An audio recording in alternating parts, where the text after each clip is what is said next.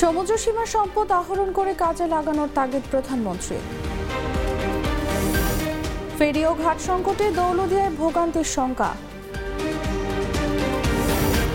যাবজ্জীবন সাজাপ্রাপ্ত জি.কে. শামীমের জামিন বহাল।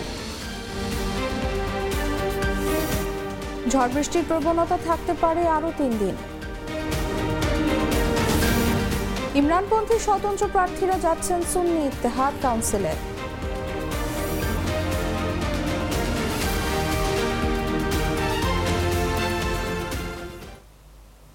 শুনছিলেন সংবাদ শিরোনাম। দুপুর 2টা নিউজে সবাইকে আমন্ত্রণ জানাচ্ছি, সাথে আছি আমি তাসলিমা তিথি।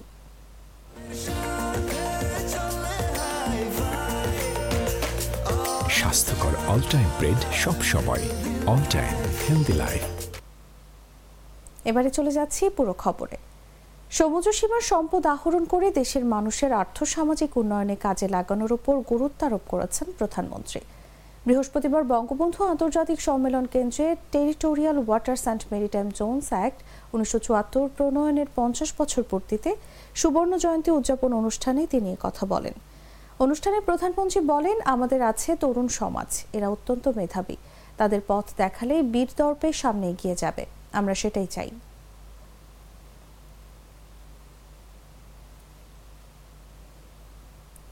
ক্যাসিনো কাণ্ডে আলোচিত অস্ত্র আইনের মামলায় যাবজ্জীবন দণ্ডিত যুবলীগের বহিষ্কৃত নেতা গোলাম কিবরিয়া শামীম ওরফে জি.কে. শামীমকে হাইকোর্টের দেওয়া জামিন বহাল রেখেছেন সুপ্রিম কোর্টের আপিল বিভাগ।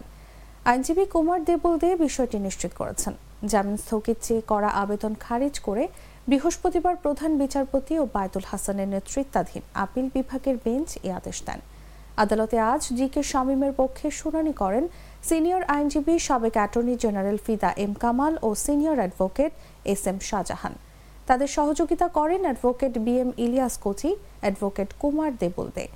রাষ্ট্রপক্ষে শুনানি করেন deputy attorney general Sudip Chatterjee Bappi.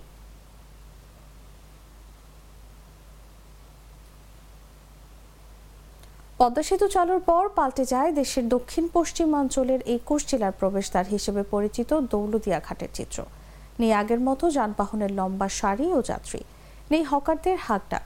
আগে 24 ঘন্টায় দৌলতদিয়া প্রান্ত দিয়ে 4 থেকে 5 হাজার যানবাহন পদ্মা নদী পারাপার হলেও সেই সংখ্যা এখন 2000-এর নিচে। তবে পোস্তগোলা সেতুর সংস্কার কাজ শুরু হওয়ায় ঢাকা সহ 21 জেলার যানবাহন চলাচলে বিকল্প সড়ক হিসেবে আলোচনায় রয়েছে দৌলতদিয়া পাটুরিয়া নৌরুট। ফলে আবারও যানবাহন ও যাত্রীদের পদচারণায় মুখরিত হয়ে উঠবে রাজবাড়ীর গোয়ালন্দের দৌলতদিয়া ঘাট। তবে এই রুটে ফেরি ও দৌলতদিয়া প্রান্তে ঘাট সংকটে চিরচেনা রূপে ফেরার শঙ্কা দেখা দিয়েছে। এতে পূর্বের চেয়ে ভয়াবহ অবস্থার আশঙ্কা করছেন যাত্রী ও যানবাহনের চালকরা। দৌলতদিয়া পাটুরিয়া নৌরুট দেশের একটি গুরুত্বপূর্ণ ও ব্যস্ততম নৌপথ। বর্তমানে এই নৌপথে ছোট বড় 8 থেকে 12টি ফেরি দিয়ে যানবাহন পারাপার করা হচ্ছে এবং দৌলতদিয়া প্রান্তে 7টি ফেরিঘাটের মধ্যে সচল রয়েছে মাত্র 3টি ঘাট। ফলে যাত্রী ভোগান্তি কমানোর পাশাপাশি 21 জেলার যানবাহন সামাল দিতে ফেরি ও ঘাট বৃদ্ধির বিকল্প নেই।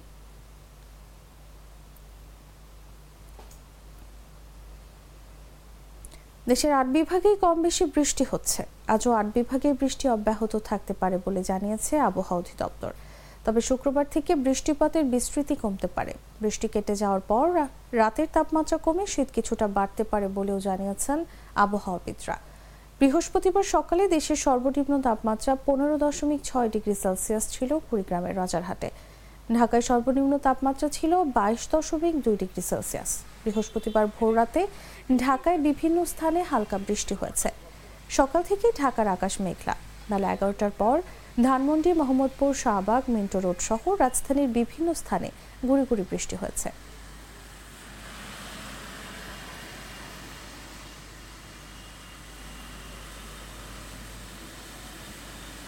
সাধারণ জগ থেকে খাবার পানিতে ছড়াতে পারে ক্ষতিকর উপাদান।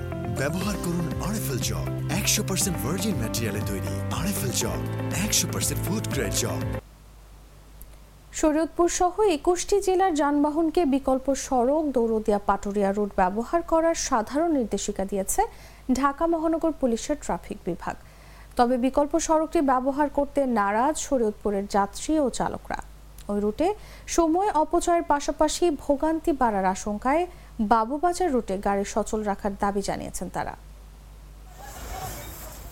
ঢাকার পোস্তাগোলা সেতুর সংস্কার কাজ শুরু হয় বৃহস্পতিবার থেকে 15 দিন পর্যন্ত সড়কটি বন্ধ রাখার সিদ্ধান্ত নিয়েছে সড়ক ও জনপথ বিভাগ। এ রুটে চলাচলকারী শরীয়তপুর সহ 21টি জেলার যানবাহনকে বিকল্প সড়ক দৌলতদিয়া পাটুরিয়া রুট ব্যবহার করার সাধারণ নির্দেশনা দিয়েছে ঢাকা মহানগর পুলিশের ট্রাফিক বিভাগ।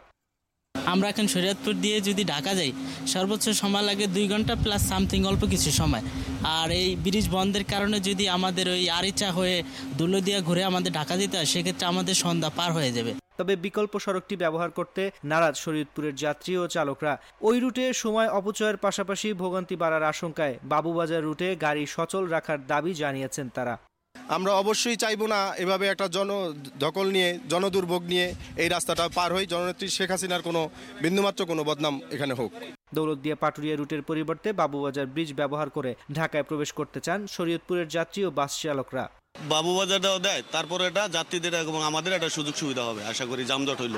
এখান থেকে যাত্রী অত ঘুরে যাবেও না, আর আমাদের মালিক সমিতির গাড়ি ওখানে পোষাইবেও না, আর এটা কিছুতেই সম্ভব না। সংশ্লিষ্ট সূত্র সড়ক ও জনপথ অধিদপ্তরের বিজ্ঞপ্তিতে জানানো হয় পোস্তাগোলা সেতুর 2টি গার্ডারের মেরামত ও রেট্রোফিটিং এর কাজ 22 ফেব্রুয়ারি থেকে শুরু হয়ে 8 মার্চ চলমান থাকবে। এই অবস্থায় ঢাকা মহানগর পুলিশের ট্রাফিক বিভাগের পক্ষ থেকে ওই সড়কে চলাচলকারী যানবাহনের বিকল্প সড়ক ব্যবহারের সাধারণ নির্দেশনা দেওয়া হয়েছে। সাদাবাদ টার্মিনালের মালিক সমিতির নেতৃবৃন্দ এবং বিআরটি তারপরে সড়ক ও জনপদের প্রতিনিধি সমন্বয়ে একটি সম্মিলিত সিদ্ধান্ত হবে, সেইভাবে আমরা জনগণের সেবার জন্য গাড়ি পরিচালিত করব। নির্দেশনা অনুযায়ী বৃহস্পতিবার থেকে শরীয়তপুর জেলার বাসগুলোকে ঢাকা মহানগরে প্রবেশ ও বের হতে হলে দৌলতদিয়া হয়ে গাবতলী বাস স্ট্যান্ড ব্যবহার করতে হবে, যেখানে শরীয়তপুর থেকে সায়দাবাদ বাস স্ট্যান্ডের দূরত্ব 79 কিলোমিটারের পরিবর্তে গিয়ে দাঁড়াবে 268 কিলোমিটার। এতে সময় বাড়ার পাশাপাশি ভোগান্তি বাড়বে যাত্রী ও চালকদের। চালের বস্তায় ধানের জাত ও মিলগেটের মূল্য লিখতে হবে, সেই সঙ্গে লিখতে হবে উৎপাদনের তারিখ ও প্রস্তুতকারক প্রতিষ্ঠানের নাম। এমনকি প্রস্তুতকারক প্রতিষ্ঠানের জেলা ও উপজেলা উল্লেখ করতে হবে, থাকবে ওজনের তথ্য। এমন নির্দেশনা দিয়েছে সরকার। আগামী 14 এপ্রিল থেকে এই নির্দেশনা কার্যকর হবে। এ বিষয়ে বুধবার খাদ্য মন্ত্রণালয়ের অভ্যন্তরীণ সংগ্রহ শাখা থেকে একটি নির্দেশনা দেওয়া হয়েছে। নির্দেশনার কপি মন্ত্রিপরিষদ বিভাগের সচিব, প্রধানমন্ত্রীর মুখ্য সচিব, বাণিজ্য মন্ত্রণালয়ের সিনিয়র সচিব, কৃষি মন্ত্রণালয়ের সচিব, অর্থ বিভাগের সচিব, সকল বিভাগীয় কমিশনার, সকল জেলা প্রশাসক, সকল জেলা খাদ্য নিয়ন্ত্রক, সকল উপজেলা খাদ্য নিয়ন্ত্রক সহ সংশ্লিষ্টদের পাঠানো হয়েছে।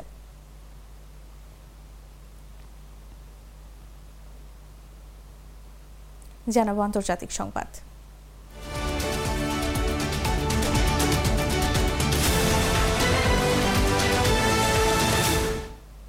পাকিস্তানের সাবেক প্রধানমন্ত্রী ইমরান খানের তেহরিক ইনসাফ সমর্থিত প্রার্থীরা অবশেষে সুন্নি ইত্তেহাদ কাউন্সিলের অধীনে সংসদে যাওয়ার সিদ্ধান্ত নিয়েছেন।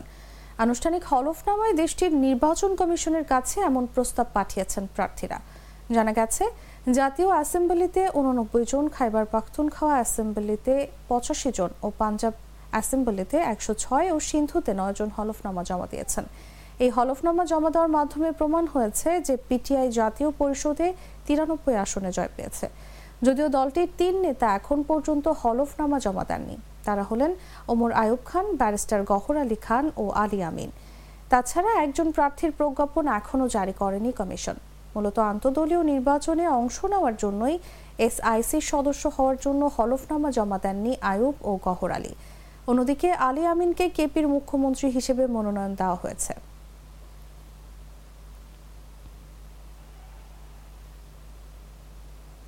গাজা এখন মৃত্যুকূপে পরিণত হয়েছে বলে মন্তব্য করেছেন বিশ্ব স্বাস্থ্য সংস্থার প্রধান।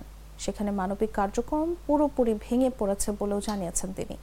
Palestine red crescent society Khan ইউনুসের আল আমাল হাসপাতালে ভয়াবহ পরিস্থিতির কথা উল্লেখ করে সতর্ক করেছে, কারণ গত 1 মাসের বেশি সময় ধরে হাসপাতালটি অবরুদ্ধ করে রেখেছে দখলদার বাহিনী। মেডিকেল দাতব্য সংস্থা এমএসএফ এর আল মাওয়াসিতে অবস্থিত আশ্রয় কেন্দ্রেও হামলা চালিয়েছে ইসরায়েল। এতে 2 জন নিহত ও 6 জন আহত হয়েছেন। গাজা সরকারের গণমাধ্যম অফিস জানিয়েছে, গত 3 সপ্তাহ ধরে উত্তর গাজা এলাকায় খাওয়ার মতো কিছুই নেই। গত অক্টোবর থেকে ইসরায়েলি হামলায় গাজায় নিহতের সংখ্যা বেড়ে 29,313 জনে দাঁড়িয়েছে। আহত হয়েছেন 69,333 জন।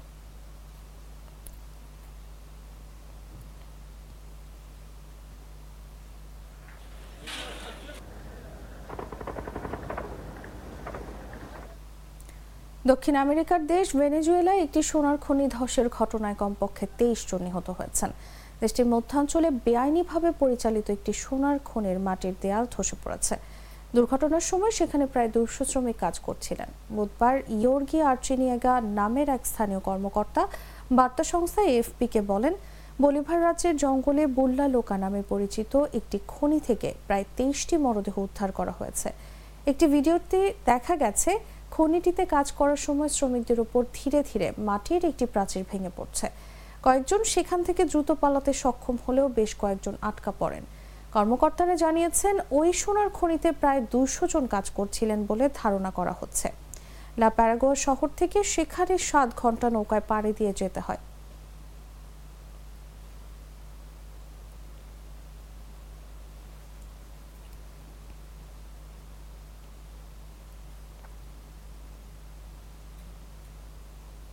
দর্শক, এই ছিল এখনকার মতো। এরপর দেখবেন বিকেল 4টা নিউজ। দেখার আমন্ত্রণ জানিয়ে এখানেই বিদায় নিচ্ছি। ধন্যবাদ এতক্ষণ সাথে থাকার জন্য।